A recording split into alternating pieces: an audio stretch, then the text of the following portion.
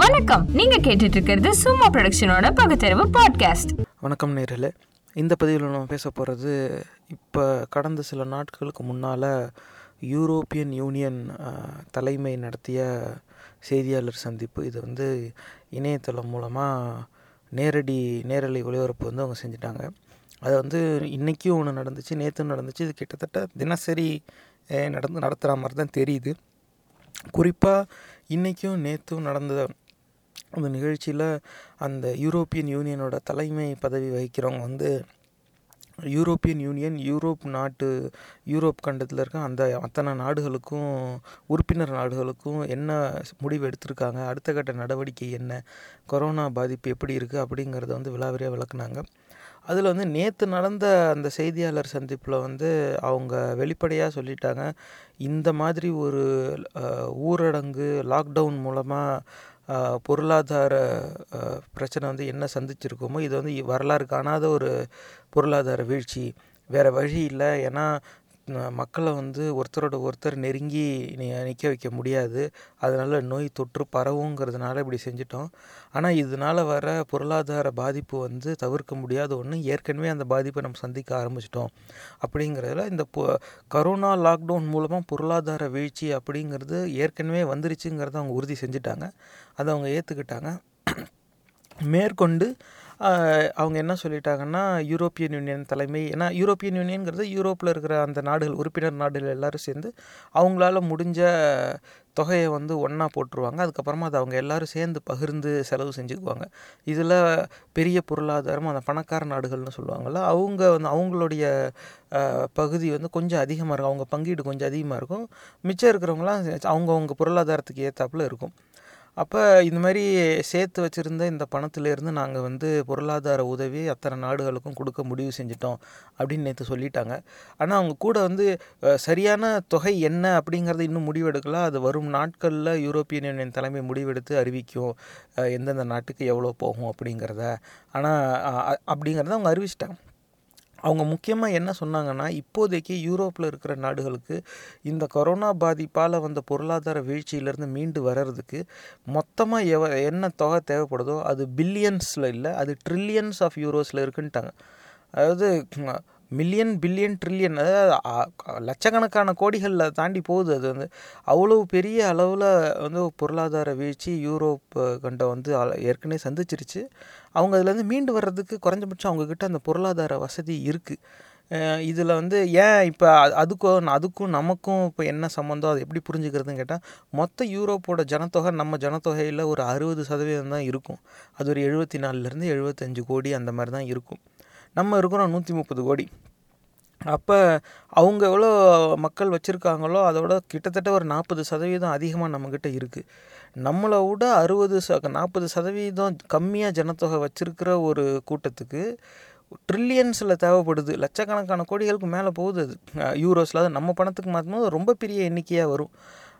பில்லியன்ஸில் இல்லை, இது ட்ரில்லியன்ஸில் தான் தேவை வரும். நாங்கள் அதுக்கான ஏற்பாடு செய்கிறோன்னு அவங்க அறிவிச்சிட்டாங்க. அப்போ நம்மளோட மக்கள் கம்மியாக வச்சுருக்கிறவங்களுக்கு இந்த கொரோனா பாதிப்பால் வந்த பொருளாதார வீழ்ச்சியிலேருந்து மீண்டு வர்றதுக்கு பெரிய தொகை தேவைப்படுது. அந்த தேவைங்கிறதையும் அவங்க ஒத்துக்கிட்டாங்க. அதுக்கான முயற்சி எடுக்கிறோங்கிறதையும் அவங்க அறிவிச்சிட்டாங்க. ஆனால் அதை விட அதிகமாக மக்கள் நம்ம வச்சுருக்கோம். நம்மளுடைய பொருளாதார நிலை என்ன, நம்ம பொருளாதாரம் என்ன மாதிரியான வீழ்ச்சியை சரிவை இதுவரைக்கும் பார்த்துருக்கு, இனிமேல் பார்க்க போகிற சரிவு என்ன, அப்போ ஒட்டுமொத்தமாக இந்த கரோனா ஊரடங்கால் என்ன மாதிரியான பொருளாதார அழிவு வரும். ஏன்னா இது ஆங்கிலத்தில் கொலாட்ரல்னு சொல்லுவாங்க. வேறு வழி கிடையாது. இந்த தொற்றை நிறுத்தி எல்லாரையும் குணப்படுத்தி இது ஒரு முடிவு கொண்டு வரணும்னா ஊரடங்குங்கிறது ஒரு அவசியமான ஒன்று. இதில் மாற்றுக்கருத்தே இருக்க முடியாது. ஆனால் இந்த ஊரடங்கால் ஒரு பொருளாதார வீழ்ச்சிங்கிறதும் தவிர்க்க முடியாத ஒன்று. ஆனால் அது எந்த அளவுக்கு பொருளாதார வீழ்ச்சி, பொருளாதாரத்தில் என்ன மாதிரி நிறுவனங்களுக்கு என்னென்ன மாதிரியான பிரச்சனைகள் வரும், அதுக்கெல்லாம் ஒட்டுமொத்த மதிப்பு என்ன, அதை எப்படி இந்த அரசு சரி செய்ய போகுது, அரசு உதவுமா உதவாதாமல், அதுவே ஒரு பெரிய சந்தேகமாக இருக்குது.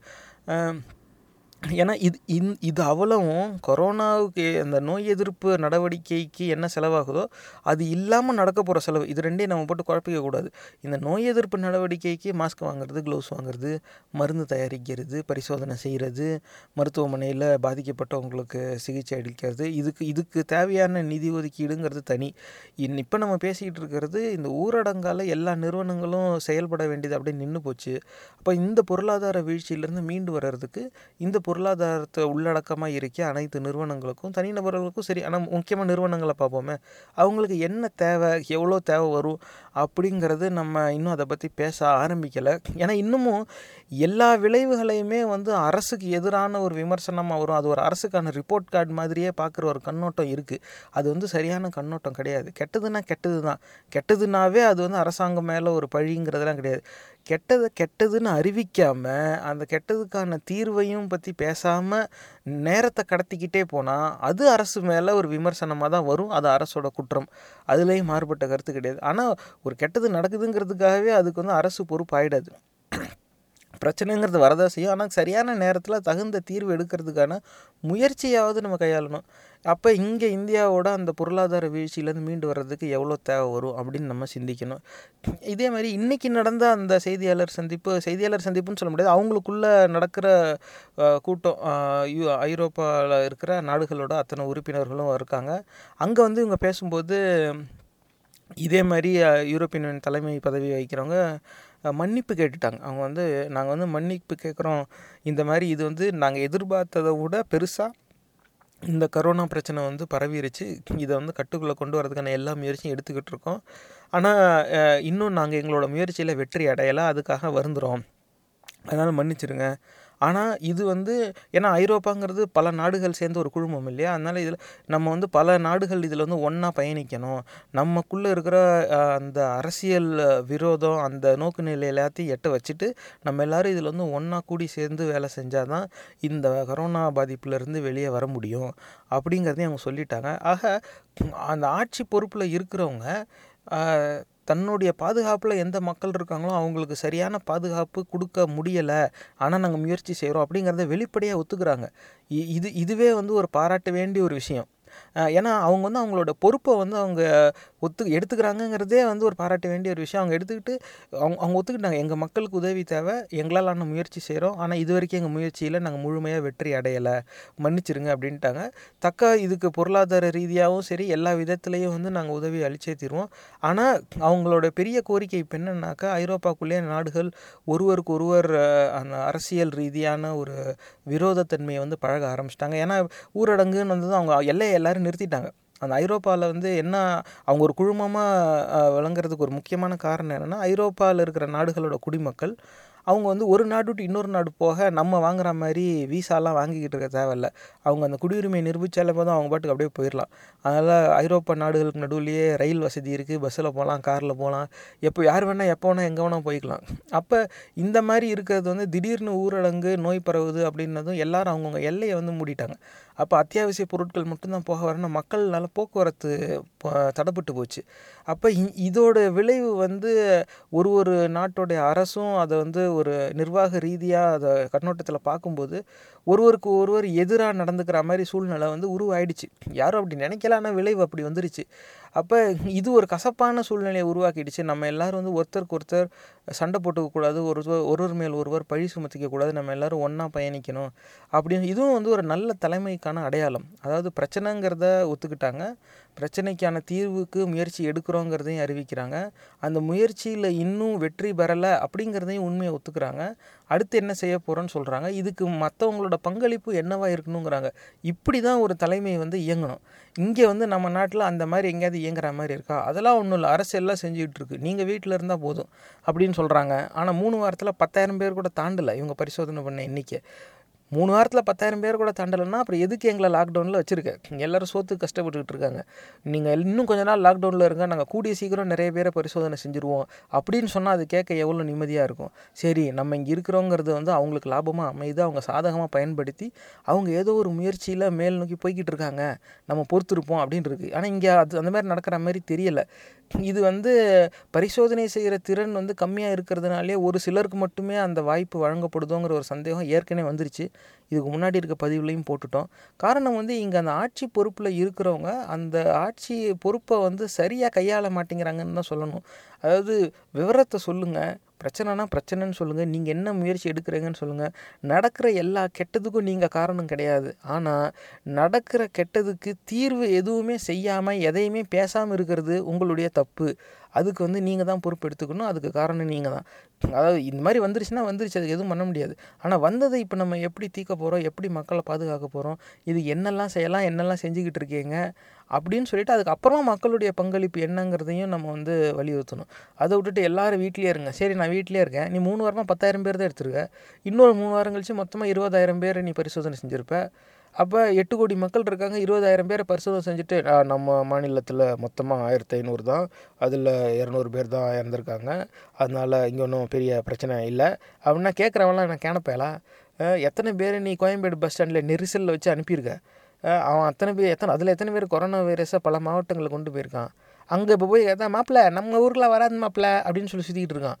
அந்த மாதிரி எத்தனையோ பேர் கொரோனாவோட சுற்றிக்கிட்டு இருக்காங்க. இன்றைக்கி நமக்கு தெரியாது எப்போ அது பெருசாக வெளியே வரும், எப்போ தெரிய வரும். பரிசோதனை திறன் அதிகப்படுத்தி நிறைய பேரை பரிசோதனை செஞ்சால் தான் அது வரும். அந்த அடிப்படை விஷயத்துலேயே குறைபாடு இருக்கும்போது மற்ற இடத்துல அவங்க செஞ்சறதை பார்த்தாவது நம்ம கற்றுக்கணும். சீனா வந்து அந்த ஊரடங்கை ரொம்ப கடுமையாக அமல்படுத்தினாங்க, அந்த பரிசோதனை திறன் அதிகப்படுத்திட்டாங்க, கிட்டத்தட்ட கட்டுக்குள்ளே கொண்டு வந்துட்டாங்க. இப்போ ஐரோப்பாலேயும் அவங்களோட இயலாமையை அவங்க ஒத்துக்கிட்டாங்க. இதுவே அவங்களோட வெற்றியோட முதல் படி. ஏன்னா என்ன பிரச்சனைங்கிறது இப்போ அவங்களுக்கு தெரியும். அதனால் அந்த பிரச்சனைக்கு எதிராக அவங்க வேலை பார்க்குறாங்க. நமக்கு என்ன பிரச்சனைங்கிறதே தெரியாது. மொத்தமாக இந்தியாவில் எத்தனை பேருக்கு பாதிப்பு இருக்குது அப்படின்னு நம்ம எப்படி சொல்கிறோம் தெரியாது. இது வரைக்கும் 300 பேர் 400 பேர் இறந்துருக்காங்க அப்படின்னு சொல்கிறோமே, அந்த 300-400 பேர் முதல்ல மருத்துவமனைக்கு வந்த அந்த 1000 பேஷண்ட்டில் அவங்களும் ஒருத்தங்களா நோயாளிகளில்? அதை வந்து சிந்திக்க வேண்டிய ஒரு விஷயம். ஏன்னா 2000 பேரில் 400 பேர் இறந்துருக்காங்கன்னா அது வந்து கிட்டத்தட்ட ஒரு 20-25% மக்கள் வந்து பாதிக்கப்பட்டவங்க இறக்குறாங்கன்னு அர்த்தம். ஏன்னா பரிசோதனை திறன் அதிகமாக பரிசோதனை செய்கிற அந்த எண்ணிக்கை அதிகமாகும். அப்போ நோயால் பாதிக்கப்பட்டவங்க எண்ணிக்கையும் அதிகமாகும். அந்த எண்ணிக்கை வளரதான் போகுது. அப்போ எந்நேரமும் இறந்தவங்களோட எண்ணிக்கையை அந்த எண்ணிக்கைக்கு மேலே வச்சு பார்க்கும்போது சதவீதம் வந்து 5-6% காமிச்சிக்கிட்டே இருக்கும் நீங்கள் எப்போ பார்த்தாலும். அதனால் அதெல்லாம் ஒன்றும் இல்லை, 5% தான் சாகுறாங்க, வெறும் அந்த கண்ணோட்டத்தில் மட்டும் பார்க்கக்கூடாது. 300 பேர் இறந்துருக்காங்களா, அந்த 300 பேர் மொதல் 1000-லையா, 2வது 1000-லையா, 3வது 1000-லையான்னு பார்க்கணும். மொதல் 1000-லேயே 300 பேர் இப்போ இறந்துட்டாங்க அப்படின்னா 100-ல் 30% பேர் வந்து மரணத்தை நோக்கி போகிறாங்கங்கிறது ஒரு பயங்கரமான ஒரு விஷயம். இந்த உண்மையை நீங்கள் வெளியில் கொண்டு வந்து சொன்னாலே போதும். நீங்கள் சொல்லலைனாலும் பரவாயில்ல, தகவலை மட்டும் வெளியில் விடுங்க, மக்கள் நாங்கள் புரிஞ்சுக்கிறோம், அது ஒன்றும் பரவாயில்ல. எல்லோரும் ஒரே மாதிரி புரிஞ்சிக்க மாட்டாங்க தான், ஆனால் பரவாயில்ல. நீங்கள் தகவலை வெளியில் விட்டுட்டு அதுக்கப்புறம் நீங்கள் என்ன வேணால் செய்யுங்க. ஏன்னா ஊரெல்லாம் கூட்டி எல்லாரையும் ஒரு நேரத்துக்கு பார்க்க வச்சு கைத்தட்ட சொல்கிறது, அதே மாதிரி எல்லாரையும் ஒரே நேரத்தில் டிவிக்கு வர சொல்லி விளக்கேற்ற சொல்கிறது, இப்படி செய்யும்போது எல்லாரையும் ஒரே நேரத்தில் கொண்டாந்து நிஜமாகவே எவ்வளோ பாதிக்கப்பட்டிருக்காங்க, நிஜமாகவே நம்ம பரிசோதனை திறன் என்ன, நிஜமாகவே நம்ம இன்னும் எத்தனை பேரை பரிசோதனை செய்ய போகிறோம், நிஜமாகவே எத்தனை பேர் இறந்துருக்காங்க, இந்த கரோனா பாதிப்பு இந்த தொற்றோட நிலை இன்றைக்கி என்ன, இன்னும் 2 வாரம் கழிச்சு எப்படி இருக்கும், அதுக்கு அரசு என்ன நடவடிக்கை எடுக்குது, இதை சொல்ல வேண்டியதானே. அதெல்லாம் சொல்லலை, யாரையும் கேட்காம அவங்களே முடிவெடுக்கிறாங்க அப்படின்னு ஒரு குற்றச்சாட்டு வந்ததும் கரெக்டாக அந்த தொலைக்காட்சியில் அறிவிப்பு கொடுக்கறதுக்கு முன்னாடி அதே மேடையில் உட்காந்துக்கிட்டு 4-5 வல்லுநர்களோட பேசுகிறாப்புல கலந்துரையாடுற மாதிரி ஒரு சின்ன காணொலியையும் ஒரு புகைப்படத்தையும் எடுத்துக்கிட்டு, பாருங்கள் நம்ம தலைவர் வந்து எல்லா விஞ்ஞானிகளையும் கேட்டறிஞ்சு தான் முடிவெடுக்கிறாரு. அந்த ஆதாரத்தை வச்சு நான் என்ன பண்ண வரேன்? இப்போ இந்த நேரத்தில் என்ன ஆதாரம் தேவை? இவனுங்க என்ன ஆதாரத்தை கொடுத்துக்கிட்டு இருக்காங்க? கொடுக்க வேண்டிய ஆதாரம் என்ன? எத்தனை பேர் பாதிப்படைஞ்சிருக்காங்க, எத்தனை பேர் மரணம் அடைஞ்சிருக்காங்க, எண்ணிக்கை எந்த விகிதத்தில் கூடுது, மரணம் அடைஞ்சவங்க வந்த அந்த எண்ணிக்கை எத்தனாவது எண்ணிக்கையில் வந்தவங்க இறந்துக்கிட்டு இருக்காங்க, எந்த வயதினரை சேர்ந்தவங்க அதிகமாக இறந்துக்கிட்டு இருக்காங்க, பல மூட நம்பிக்கைகள் ஏற்கனவே பரவ ஆரம்பிச்சிருச்சு. அதனால் அதெல்லாம் வந்து தீர்க்க முடியாது. தகவலை வெளியில் விட்டாவே போதும். இவங்க தகவலையும் வெளியில் விடாமல் என்ன தீர்வு முயற்சி செய்கிறோன்னு சொல்லாமல், ஏன்னா நம்மளை விட 40% மக்கள் கம்மியாக கொண்டது யூரோப். அந்த யூரோப்பு அதுவும் அவங்க பொருளாதாரம் நம்ம பொருளாதாரத்தோட பல மடங்கு வளர்ந்தது. அவங்க வந்து அந்த வளர்ந்த நாடுகள்ங்கிற பட்டியலுக்குள்ளே அவங்கள சேர்த்துக்கலாம் நம்மளோட ஒப்பிடும்போது. அப்போ நம்மளோட பணக்காரன், நம்மளோட நிறையா வசதி வாஞ்சவன், அவனே தட்டை தூக்கிட்டான், அவனே பிரச்சனை முயற்சியில் நாங்கள் இன்னும் வெற்றி பெறலை மன்னிச்சிருங்கன்ட்டான். இன்றைக்கி ஆனால் அடுத்து என்ன செய்ய போகிறோங்கிறதையும் அவன் அறிவிக்கிறான். அதுக்கப்புறமா மற்றவங்களோட பங்களிப்பு என்ன வேணுங்கிறதையும் அவன் வலியுறுத்துறான். இப்படி தான் ஒரு தலைமை இருக்கணும். இங்கே என்ன நிலைமையில் இருக்கும், எத்தனை பேருக்கு நோய் இருக்குன்னு இன்னும் முழுசாக கண்டுபிடிக்கல. நம்ம பேராபத்தை நெருங்கிட்டோம்ல, பேராபத்தில் இருக்கோம். அந்த ஆபத்து என்னங்கிறது நம்ம இன்னும் தெரியாமல் இருக்கோம். தயவு செஞ்சு சிந்திச்சு பாருங்கள்.